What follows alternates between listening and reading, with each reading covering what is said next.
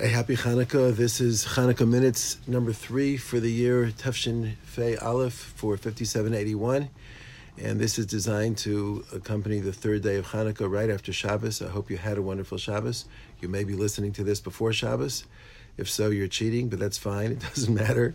And I just want to pick up from where we left off. We were talking about the Kohen as the mediator between heaven and earth, and the oil being derivative of Shmona, of 8, which is supernatural, and the idea, the Jewish approach to life, which is that we believe in a union of heaven and earth. So I want to pick up on that a little bit, because the Greeks defiled, they timu kol hashmanim, they defiled all the shmanim. If you take it literally, timu, what does timu mean?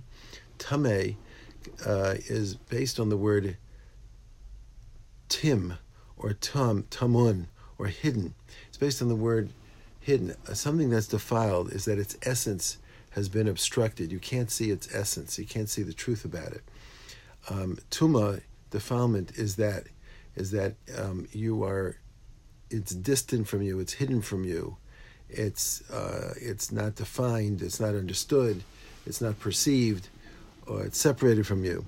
If the Greeks defiled, they tamed the oil, so they hid the oil, meaning that they annihilated what oil is. They tried to obstruct the vision that the Jewish people had of a union between heaven and earth. See, what's beauty? Beauty is harmony. Yavan was dedicated to beauty. Yafta Lakim Yefes. Beauty is given to Greece. However, their idea of beauty was whatever you see is brought together in one harmonious whole. Harmony, by the way, is when you have disparate parts that are brought together in harmony, that they're working together. So, for example, mountains are beautiful because there are valleys. Right? That's the whole point. The mountain has beauty only in contrast. A painting, art, is beautiful when it's a study in contrast brought together in a harmonious whole, shadows and light. Music is harmonious, and harmonious music is beautiful because it has different tonalities and different sounds brought together in a harmonious whole. The parts taken out, not done in harmony, aren't so beautiful, but put together, it creates beauty. That is the battle between Klal Yisrael and Yavan, Chachmas HaTorah and the Chachma of Yavan. The wisdom of the Torah is that we also look for beauty, but not also. We know what beauty is. Beauty is the fusion of heaven and earth, the union, the connection, the ability to see beyond just the natural world and see what's behind it, see the Creator, and see that everything in the world is connected to a source, that the world is only temporal, and it itself doesn't have that much meaning unless it is brought together and connected to the source, to heaven, to Shemayim. So that's our whole idea. The Kohen is supposed to have garments that are l'chavod u'l'sifaras, for honor and for splendor. Splendor is a form of beauty. So the Kohen specifically is supposed to represent beauty.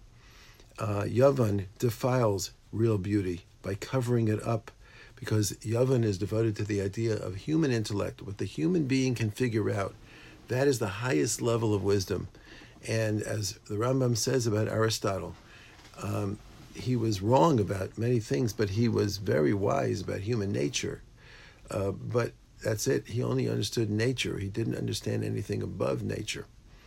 And that's really where the Jewish people comes in. So this is the battle between Yavan and Klal Yisrael, between Chachmas HaTorah and Lahavdil Chachmas Yavan, the wisdom of the Torah and the wisdom of Yavan.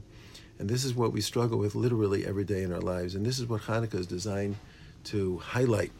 Hanukkah is the miracle that HaKadosh Baruch Hu gave those who stood for the union of heaven and earth, were able to persevere over those who were dedicated to the idea that there is only earth. And today in our lives, our job is really to see beyond the hidden, to see the entire picture, and when we don't understand it all, to work harder, to accept that there's more, and to be able to see the beauty in everything that goes on in the world.